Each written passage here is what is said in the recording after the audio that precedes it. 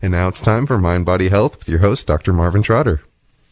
Good morning, Eddie. We have a remarkable individual with us today who I always go to solve my problems at the hospital.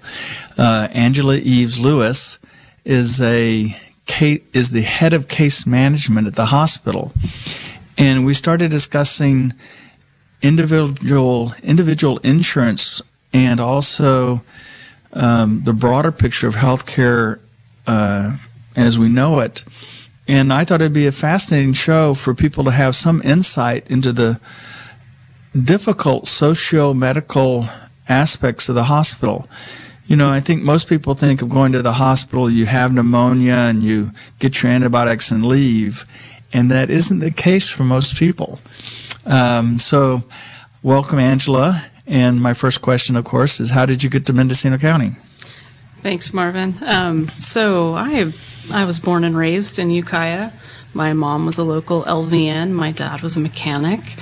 I went to Ukiah High School, did my turn through the education here in Ukiah, and then later I received my master's of social work. I'm a licensed clinical social worker. I did not know you were an LCSW. Yes, sir. Well, sorry, I have a virus. The first thing I'd like people to understand is exactly what is case management, because it's certainly a term or an occupation that most people don't have an idea about.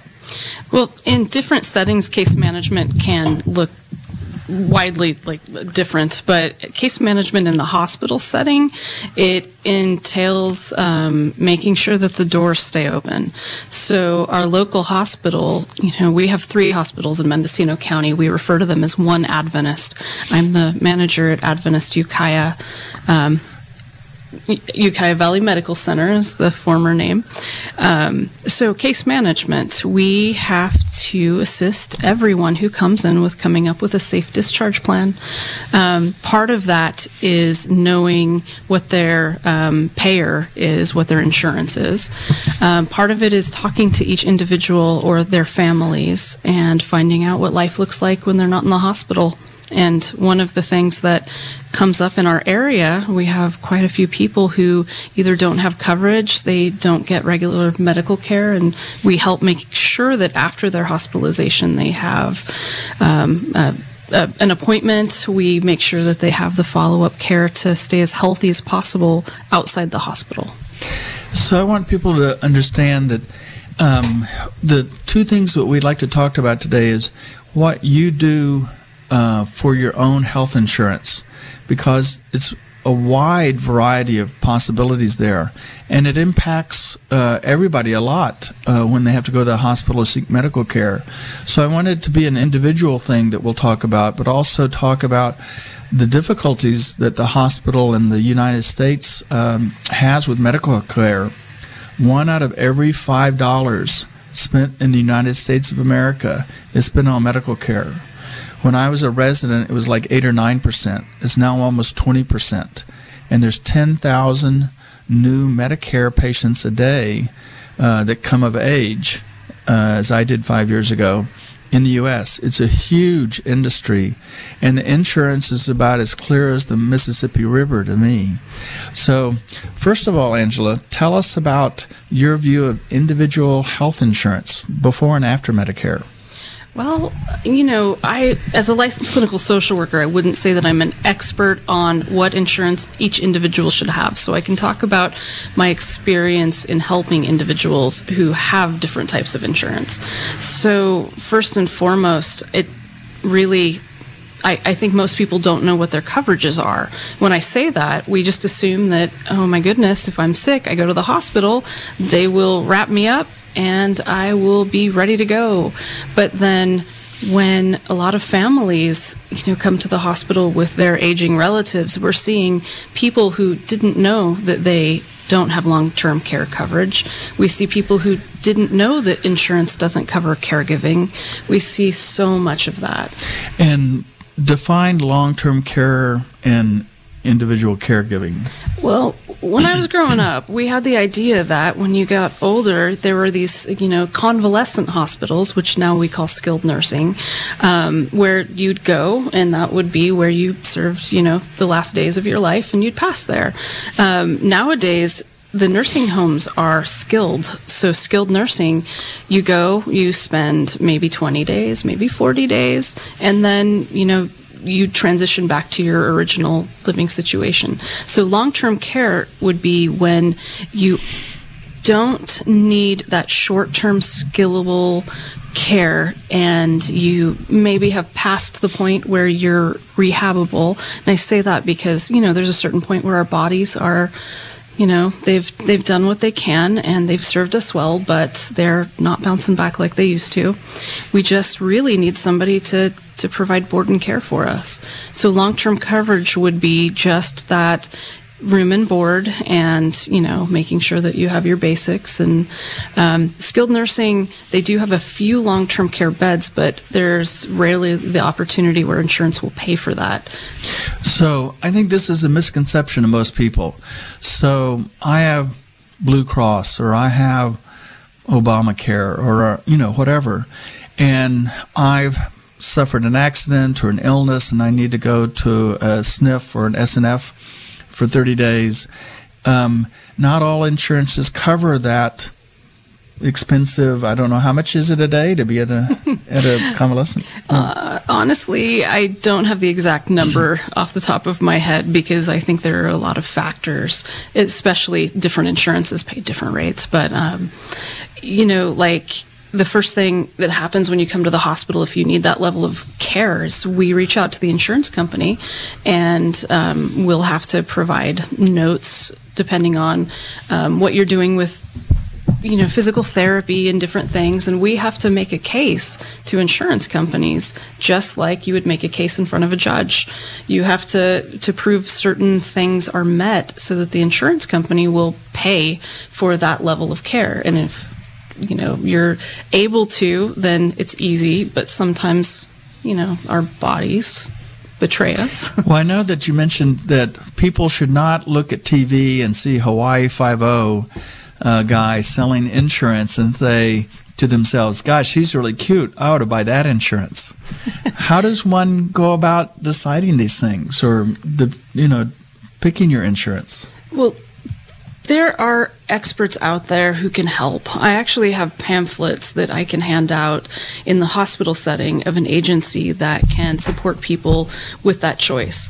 I don't get to tell anyone what insurances are good, what insurances are bad, but I do get to help them ask questions. So if you see someone advertising on TV, used to be an NFL player, go get this Medicare Advantage plan. Well, sure, this guy was a really cool player, and maybe he did break his knee a couple times, but he probably private paid. So ask the questions, at least at a minimum, ask questions of what's your success rate at getting a person into a skilled nursing facility with this insurance, because there are quite a few Medicare Advantage plans that we have experience where I will still be waiting for an approval from them to place somebody in skilled nursing while the person's rehabbing at the hospital, and they can turn around, get well enough to go home before we get the approval. So the questions you want to ask are, do they have long-term care coverage?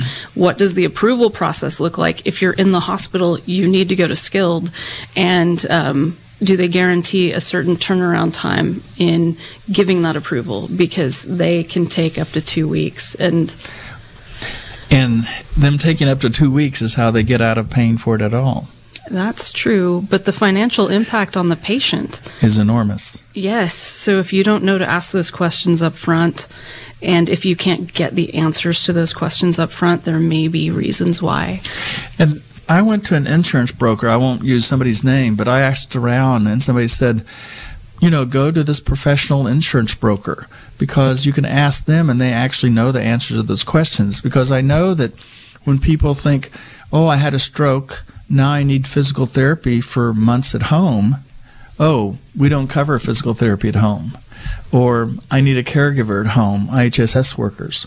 So I'm just saying that I think the point Angela is making is when you're buying insurance, be well informed, because there's a lot of out of hospital costs that you may not be aware of. That's absolutely true. And some of us are lucky enough to have insurance provided for us through our employers. Some of us are able to get Medi-Cal coverage. Some of us, don't have that luck, and they have to purchase their own. So, whether you are assigned the insurance from your employer or you purchase it out of pocket, just know that there may be points where you're not covered, and that liability can really affect us in the long run in our financial well-being. So I'm speaking with Angela Eves Lewis, who's the head of case management and who has taken a department that was in some disrepair and made it into a great thing at UVMC. I would like you to just do one patient as an example to people. Pick somebody out that comes in with a stroke or a heart attack or pneumonia, and take them through their hospital stay, and if they have to be discharged somewhere, just to give people an idea of the general how things work. Okay. Because I think it's a lot more complex than people have any idea. Yes. Well, it starts in the emergency room. So let's call a patient Betsy. I'm just going to give you a generic because there could be a million Betsies. So Betsy comes in. She has Medicare A and B in its traditional Medicare. It's not an Advantage plan. Or she could have private insurance, either way. So that person comes in, and the emergency room physician decides this person needs more time in the hospital. Let's say they have an acute stroke. So they call an admitting physician, because we have certain physicians who are in charge of doing the admission. They will, assess the patient. And I know you can probably talk more about that than I can, with being an MD, Dr. Trotter. But so I have an RN in the ER who's a part of my team, case management, who's there to advise if there's any social issues or other concerns that would assist the person in not being admitted if that was avoidable. But they have a stroke, they need to come in. So they come into the hospital, and within the first 24 hours, one of my team members will meet with them, whether it's a social worker, an MSW, Master of Social Work, or a registered nurse. They will do the basic screening. So we try to have everyone screened within 24 hours. In that screening, we find out what their social situation looks like. When they're at home, were they able to walk without a cane? Did they have any durable medical equipment? We call that DME. Did they have caregiving? Did they drive to appointments? Did they have a doctor? And in asking all of those questions, we also ask if they have an advance directive, which is our, legal form to make sure that we know what their wishes are, who can make decisions if they can't. We do that screening, and then every day we're coordinating with the hospitalist team, the physical therapists, the patients getting care the entire time they're there. We're taking all of that information in a multidisciplinary manner, and we are communicating what the patient has. When the physical therapist says, okay, well, they aren't able to ambulate by themselves, they can't walk by themselves, or they need this level of support, we recommend skilled nursing. Then we talk to the patient about choice, because we don't move people without their consent. And we would tell them what skilled nursing facilities are accepting them, But you make it sound easy. What always surprised me is how many elderly widows there are in the community that are living alone, and that, as you said, the social determinants of health completely change. You have an independent woman in her 70s who now has had a stroke, who's taking care of herself. She feeds her dog, she grocery shops, she does everything, and now she has an impairment. It completely changes her social picture.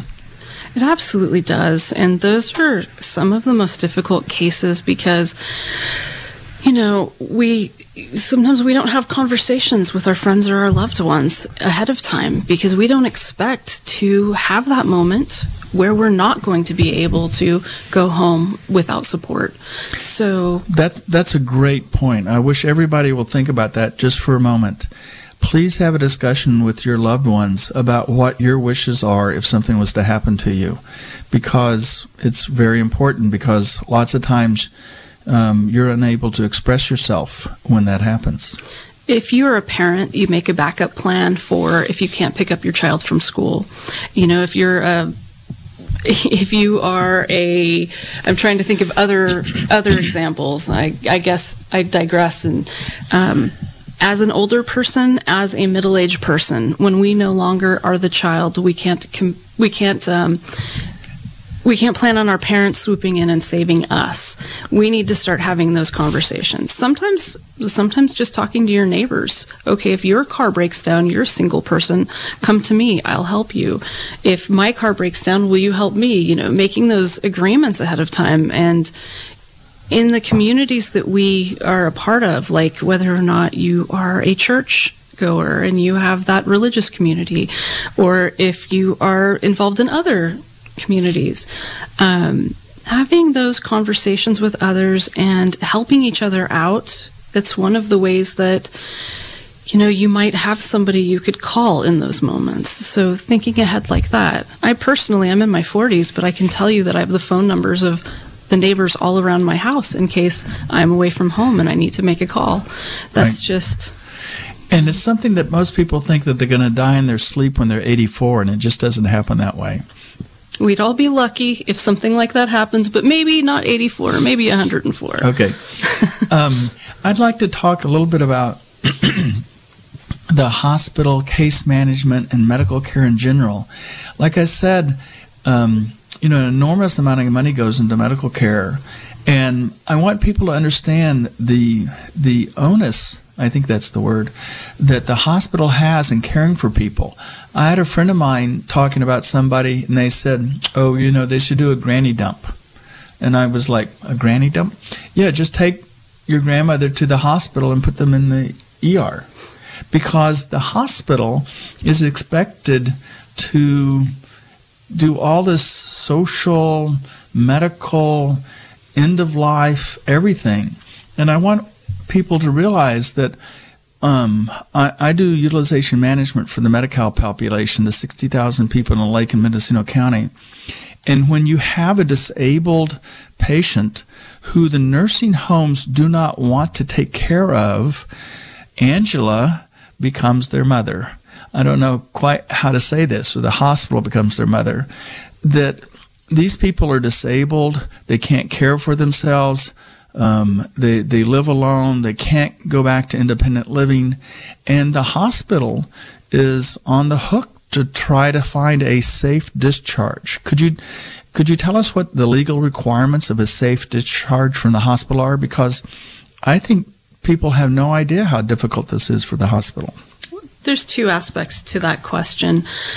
Everyone who can get up and walk has the ability to walk out, and legally, nobody can stop you. It's just a part of life. You have that right. So there's always the possibility that the person could choose to leave on their own.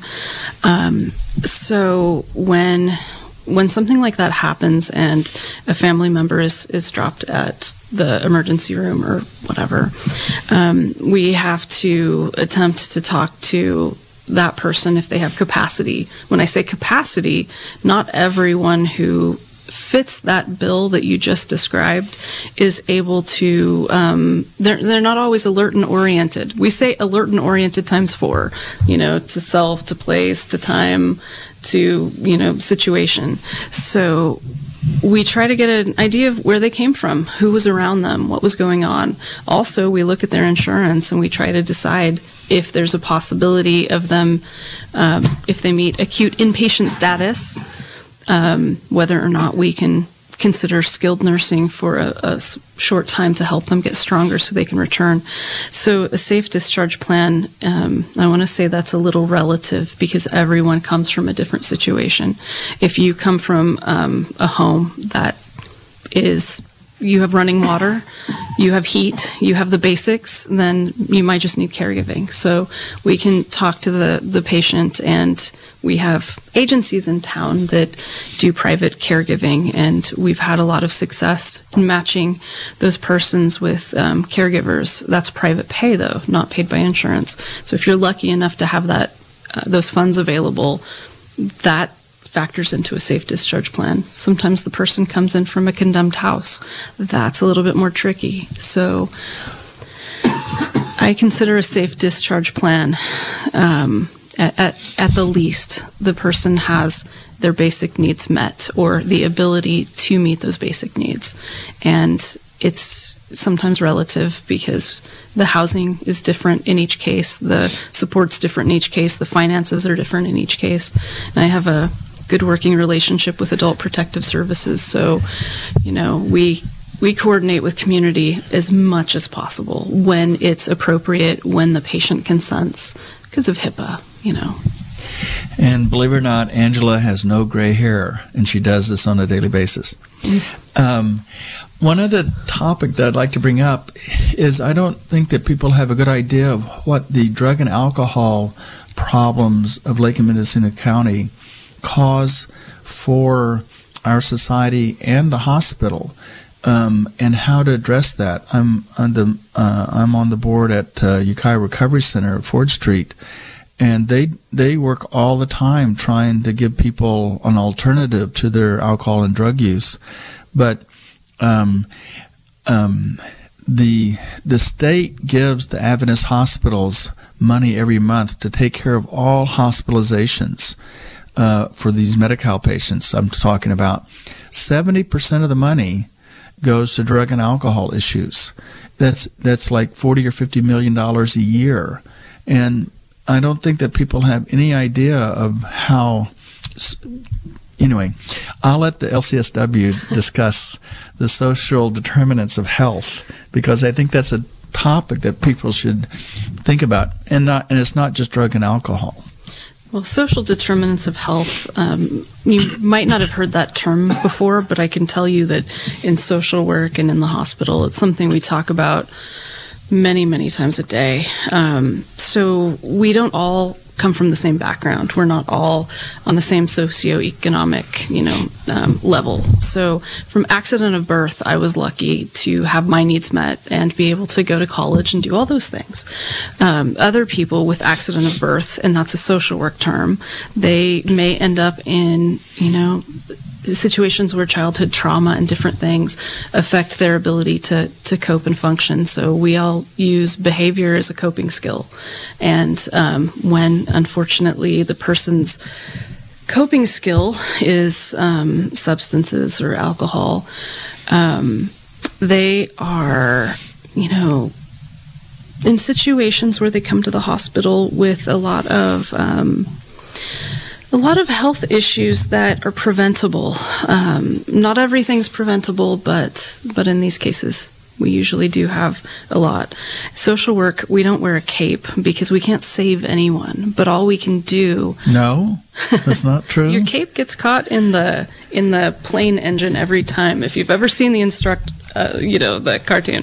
Anyways, so we educate, we offer resources, we offer all of the information about supports in this community, in this area, and we wait. And the people come in and we treat them with the same respect we treat other people, and we listen. The amazing thing about our community is we have so many wonderful people who work in support positions that care, and they're non-judgmental. I know that if the person has partnership and they're a high utilizer, I can call over to the Compass team, and there's a social worker over there, Faith Dayton, LCSW, who helps wrap people in this community. She works directly with Marvin too. I know that Ukiah Recovery Center is a place that we can potentially refer people to. But social determinants of health are huge. If I can count on if I had a nickel for every person I saw with a GI bleed this year because of alcohol, and this year is barely started, I would be pretty rich. I'd be able to start my own agency. So, and I don't know if people, I'm just interrupting Angela for a moment because when you drink a lot, say you're 40 years old, you've ruined your liver, your platelets don't work well, and you come in vomiting blood because you have an ulcer in your stomach, or your stomach is just completely shredded from all the alcohol abuse. You're throwing up blood, you come in the emergency room, you have low blood pressure, you're getting stat IV fluids, you're getting blood transfused, you're calling up the intensivist to be admitted to the ICU, you sometimes get put on a ventilator because they don't want you to inhale your blood into your lungs and die. You're in the ICU for 2 or 3 days, you stabilize, you have a decent blood count, you go to med-surg, you've quit bleeding. Oh, by the way, you've gone into DTs, you've had multiple drugs while you were intubated or in your IV, and now you've gone through 10 days of hell in the hospital, and now your case management's problem. Well, not problem. You're so tactful. You're so tactful. You're one of our community members who are in need, and we're there. I say that genuinely because I know you do. You're an angel. Okay. Everyone deserves the support, and everyone deserves the help. We're not always ready for help, so I can't tell you how many times I've seen the person the first time they have a GI bleed and they go through everything you've explained, and then they tell us that, oh, I'm done, I'm not drinking anymore. But honestly, I can tell you from many, many conversations with the same people that the first time you have that uh-oh moment and you say, I'm not doing it anymore. Well, give it 2 weeks and that memory's not as fresh in your mind. And then, life gets hard again, or it never eased. And so you self-medicate a little bit more. And I want to go back to the substance use and alcohol use issue. Okay. With that, one of the most impactful treatments for that is connection. So when you see somebody with those issues, if we label them as, problems, or if we label them as issues, we are separating them. We're dehumanizing them. And the more dehumanizing we do, the more those issues increase. So when we are looking at this, connection is the way we treat it. And I can't speak personally about AA or NA or any of those, but, treatment, it's all about connection, connecting with a higher power, connecting with others who go through the same issues, And Marvin calls me an angel, but honestly, he's the guy I call when I have somebody who needs assistance getting into a safe place for a few days before they can go to treatment. So, and I must admit that having my own family member problems with my brother, et cetera, that the discussion you talk about coping skills, what you experienced as a child, is why I've put so much time and effort into the Boys and Girls Club. What can we do to make us have better elementary schools? In my view, America has fallen flat on its face. We should have the very best elementary and junior high schools possible. Please look up Iceland Teens and Drugs. Iceland Teens and Drugs. They went from the worst alcohol and drug problems in Europe to the least alcohol and drug problems in Europe, because they went after the social determinants of health and provided more for the children after school, et cetera, et cetera. And having started working more closely with the Ukiah Recovery Center and hearing the stories of the people that are there, I don't know how they've survived. I mean, every one of them have gone through some sort of hell, and this isn't some moral failure on their part. But I think, like you say, when things are terrible and you're trying to find coping skills and drugs and alcohol lets you stop the pain, it isn't surprising to me that they have issues with substance abuse. So it's difficult medically taking care of these people, but it isn't a moral judgment I'm making. Does that sound better? I know you, and I know this isn't a moral judgment. I absolutely hear that, and it resonates with me, because there's no one who is more passionate about helping people, especially when they're, in that situation. Well, it's 9:30. We're going to start taking phone calls, so you can call Angela and ask her every difficult question you want to about case management, insurance, or social determinants of health at 895-2448, 895-2448. While we're waiting for that, may I give a shameless plug? Sure. So I'm also a board member at Hospice of Ukiah. Oh, great. And I've been doing that since last year. I wanted to bring up Hospice of Ukiah because they are an agency in the community who will treat anyone. So I say anyone, so it's palliative care or hospice services.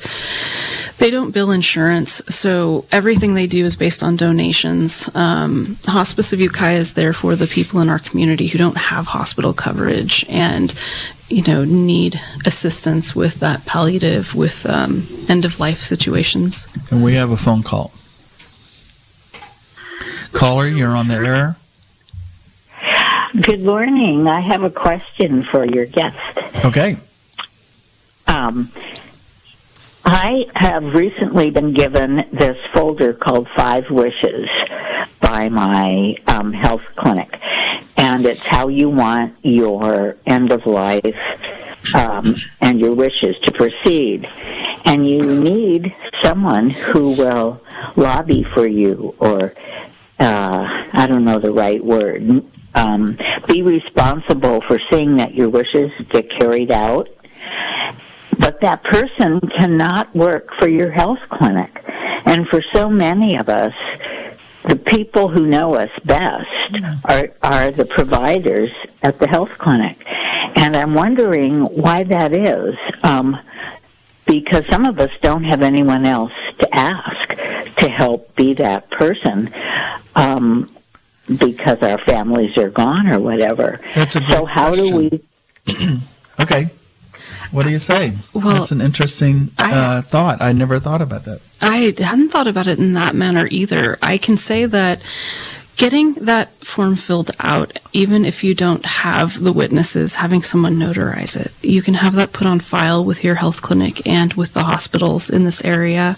The reason why, in my opinion, we aren't able to have someone from our health clinic or, our medical care be our advocate is because we have a financial and a professional relationship with the people that we serve when we work in healthcare. So it can't be somebody who could potentially have a conflict of interest. And I absolutely adore my doctor. I do. But in, the grand scheme of things, doctors and, healthcare providers, we also have to keep the doors open. So, but I just think there is some sort of conflict of interest. But I do think that the caller's point about doing the 5 wishes and the pulse form, I can't tell you how important it is as an ER doc for someone to be coming in code 3 by the ambulance and know that they do not want to be intubated or put on a ventilator. Night and day difference of what happens to you. So please pursue this with somebody. We have another call. Oh. So I'd like to go back to Hospice of Ukiah because Dr. Newkirk has told me how many regulations there are when you have a Medicare hospice sort of situation. Mm-hmm. So there's a Medicare certified hospice, and then there's Hospice of Ukiah, which is just a free service performed by volunteers, and they have a store there on State Street near downtown that you can get lots of good stuff at. But tell us more about hospice, because it's amazing the amount of effort that goes into taking care of somebody when they're critically ill, and it's a difficult thing to have somebody at home. When you don't have insurance coverage, you don't have the funds to, get those services. Hospice of Ukiah has paid RNs and paid LVNs. They also have care aides. I don't want to call them a different term because they're not in an official CNA capacity. So they can help with getting equipment. I think we have another call. Yes. Caller, you're on the air. Yes, good morning. Good morning. So I was wondering if a person was in a union-sponsored PPO or HMO Advantage plan, Okay. and they were approaching age 65. Is there a long-term benefit to co-insure to sign up for original Medicare and then take the supplements like Medigap Part G? Okay, that's a good question. That's pretty specific. I don't think I truly understood the question there. I think the question is, I would say go on Medicare, number one. But then he's saying, should he just not go on Medicare and continue with some private insurance, etc.? So I think that the best answer to that question is talk to your financial planner. Okay. Or an insurance broker. Or an insurance That's broker. a pretty specific question, especially since you have union coverage. It'd be difficult. Well, because eventually in life, then jobs come and go in terms of a person gets into a Medicare Advantage plan via the union, and then they're no longer directly eligible for original Medicare, I believe, and so then one's options to sign up later in life. But anyways, that's your suggestion is talk to a medical planner. Yeah. The Medicare advocate in our community, there is one. I don't have the information off the top of my head, but I can provide it for Marvin to provide later. All right. We have another call. Caller, you're on the air. Hi, where do I get a copy of the advanced care directive? I'd like to get 5 copies today for 5 people I know. Where can I go today in Fort Bragg and do that? Great question. Yeah, I think in Fort Bragg you could probably call the emergency department and ask if you could swing by and pick up those. You could probably also talk to your physician's office and ask if they have that many. Normally doctor's office do have those too. 5 wishes and advanced directives they're both kind of one and the same. I prefer the advanced directive myself. That's what I have, but Advanced directives are more of a legal form that I'm aware of. I'm not sure about the 5 wishes, but I think it's a similar. it's the same questions but asked in a different way. I have another question for you. So go to the Fort Bragg emergency room or the Fort Bragg hospital and ask for the form advanced care directive. Call first just to make sure that they have a stack of them there and make sure that it's available before you head down. But you could also call your doctor's office. That may be an easier place. I don't have a doctor. I'm a vet, and the VA is my clinic in Santa Rosa. But I do go up here because I'm 100%. But how do you get a hospital advocate to? I've heard that term. In case you get sick and you need an advocate in the hospital. Well, if you're in the hospital, you can always ask to talk to Patient Experience, and Patient Experience can advise you on what the support system looks like around that. That's a good point. Is there is a Patient Experience advocate that you can call the hospital about, which was started a few years ago because it's such a complex maze of issues in a hospital. So everybody think about the PULSE form, advanced directive, all that kind of stuff, because again, personally, I don't want to be intubated, unless it's a surprising different situation, but that's not how I want to end my life, is on a ventilator.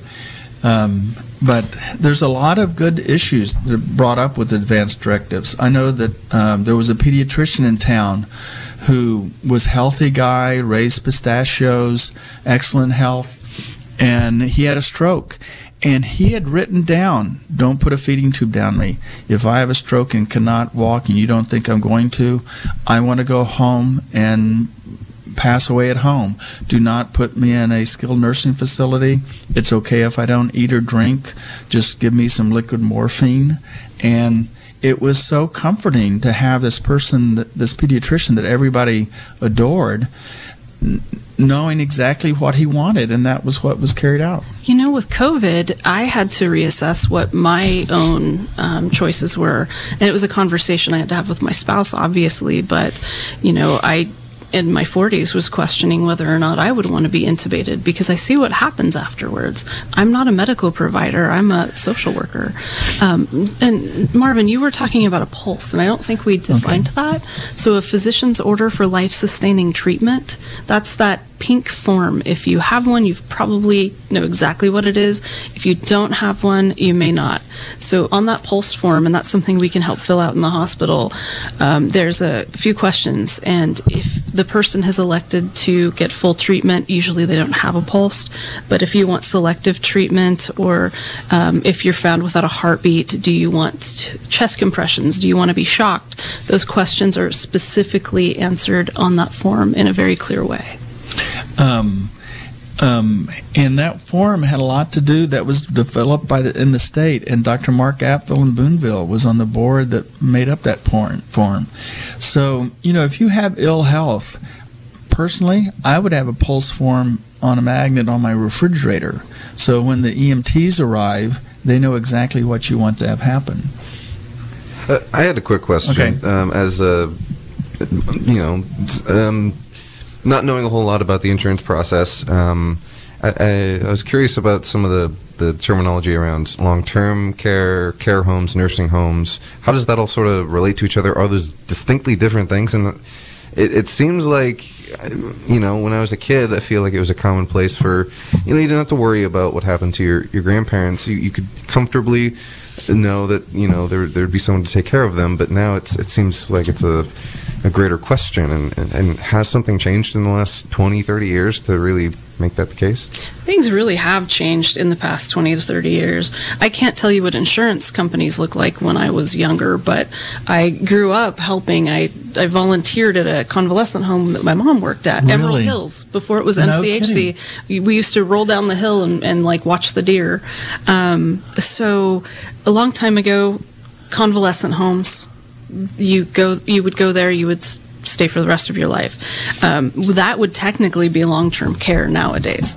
So skilled nursing facilities are the evolution of old convalescent homes. So when we say SNF, that's skilled nursing facility. So we'd be talking about like Ukiah Post-Acute, Redwood Cove, those places in Ukiah. I think Sherwood Oaks is over on the coast, and Northbrook is the one up in Willits. They're, you know, skilled nursing homes all over the state. But the alternative to skilled nursing long-term care would be a board and care home, which is basically like a house with rooms, and people would pay a certain amount per month for board and care. There are people who are there 24/7 providing food, changing, you know, keeping the person clean and healthy. Those homes go for, I want to say, upwards of $5,000 or more a month. So you have to be, you know, really independently wealthy to afford that. There are also assisted living facilities, which are also private pay, like Mountain View. Long-term care, when we say that, we mean at a skilled nursing facility, you're not doing rehab, you're just living out the rest of your days. You know, you'll have your coffee, you'll have your meals, you know, you'll be clean and safe and cared for. But it's very different, you know, and what's frustrating to me is also these skilled nursing facilities don't take anyone. You know, we may have a very difficult patient in the hospital, and it's a private business. And like you say, they're looking for the rehab person. They're looking the person that just had knee surgery, let's say. They come in, they get physical therapy, they're there for 2 or 3 weeks, they're better, and they go home. It's a whole different thing saying, oh, I'm going to take a person who's paralyzed on the left side, who has a feeding tube and, has 6 drugs and is and weighs 350 pounds. I don't know how many, so they only have a short number of beds. So then the hospital has this difficult patient that the SNF doesn't want to take, and you're stuck in the mud. Mountain View Assisted Living is a beautiful place. You have to have the money for it, but it's, their bedrooms are nicer than mine. They have nice meals. There's all kinds of people to take care of you, but it costs you out of your pocket. So it's not like your grandmother 30 years ago. Definitely not. Thinking about the future, thinking about what happens if everyone who is listening, if you haven't thought about, if I were to break my hip and I had surgery, who would meet me at home? Who would make sure I got into the house? If I were hospitalized for 2 days, 3 days, and I were a little weak, is there somebody who'd be able to stay with me overnight? Think about those things now, because if you don't have an answer to that question, the answer may be having to be in out-of-home care for a little bit, if you're lucky to have the coverage. In this area, we do have home health and we do have home health physical therapy, but you technically have to be homebound. There's other regulations in order to be able to get those services. That's not someone in your house 24/7 taking care of you. That's usually a nurse 1 or 2 hours a week. And physical therapy, I'm going to take a guess and say 1 to 2 hours a week, but I don't have the definitive answer on that, and I don't want to tell a lie. So. Well, physical therapy, anyway, we can take more calls at 895-2448, 895-2448. We have another call. Caller, you're on the air. Hi, thanks for taking my call. So I just want to comment on and hear your thoughts on. There is really a lot of difference in the quality of care of facilities. And some of them are quite good, and some of them are quite horrible. And so that's, I think that, when we're making plans for our parents or ourselves and our whether we become disabled and need care at a young age or at an older age, that we get to actually have some good guidance on how, and I know you're providing a lot of that, on how to find and how to be a part of a quality care community, and that it really is a matter of in some ways class and race. Yeah. You should go visit the facility. I agree that there's differences, and we have another call here. Thank you. I do want to say that Medicare has a website where all of the facilities are rated. I personally am not allowed to tell you which facilities are good, which facilities are bad, because it would be a conflict. But Medicare has a site that you can go to. They're all rated, and you should do your due diligence. And if you have a family member in a facility, be present, because that is the number one way you'll know that they're taken care of. We have another call. Caller, you're on the air. Hello. Hello. What's your question? Hi, Marvin. This is Leslie Kirkpatrick, and I don't have a question. I just have a comment. Okay, Leslie. Which is that I just read an article this morning in the Washington Post that this is back to the alcohol and drug question, that people who have a drink a day, that their brain shrinks more rapidly, and that their brain is on average, this is just with one drink, 2 years older than that of non-drinkers. Wow. So that's just a comment. Okay. How are you doing, Leslie? Thank you. Okay. I'm well, thank you. Everything in life is risk versus reward. Sometimes people decide they need to have the one glass of wine at the end of the day because that's their coping strategy. I'm not saying that's healthy or not healthy. We do what we need to do to cope, and whether or not you're aware of the effects, talk to your doctor.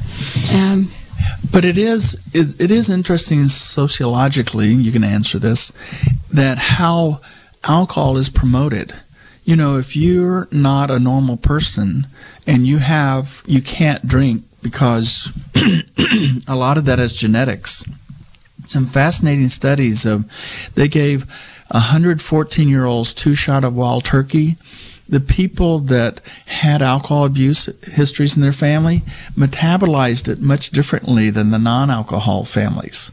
So you're predisposed as a 14-year-old to becoming an alcoholic, and you're not a normal, you're not the norm. You can't drink. And society shows you alcohol and drug abuse every day of your life.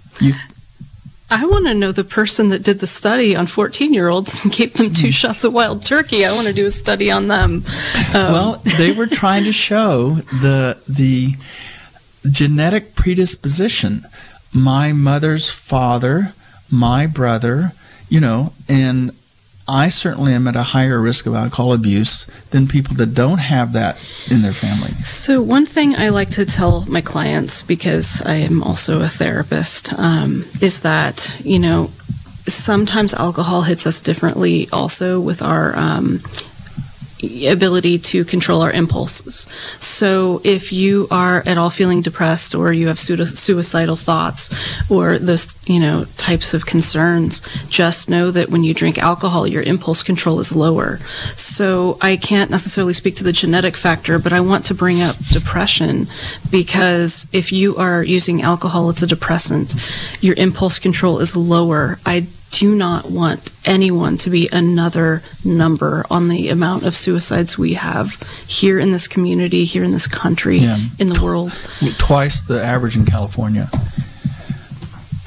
Caller, you're on the air. Hi, yes. I had a question about those advanced directives. And say you have one that you do not want to be intubated, etc., and you're in fairly good health, you just happen to fill this thing out, and then you end up with COVID, and you end up in the hospital, and you maybe need to go on and be intubated. Would they go ahead and do that in that situation? No, but you're conscious. When you have COVID, you come into the hospital, and you can easily tell somebody, rip up my pink form. I want to be intubated. 5 minutes later, it doesn't matter. Good question. I mean, is everyone that comes to the hospital with COVID conscious? Or? Yes, 90% of the time. Okay. In my experience, I would say the vast majority of people that we have seen have been conscious, but I do want to reaffirm that if you are verbal, you come to the hospital and you've changed your mind, tell the hospitalist, tell the people in the ER, tell the doctor that sees you on the floor, verbally tell them, and they will change in the computer system what your wishes are. Yeah. You can also fill out another form. We do have someone who notarizes also if needed. Thank you very much. We have another call. Oh, we don't. Now, I wanted you to know, when you talk about it lowers your impulse control, I think of numbers too much. My father was a CPA. It lowers your impulse control if you drink alcohol, and that's why 70% of pregnancies have alcohol involved. Wow. I think there's quite a lot of online shopping that happens also with alcohol involved.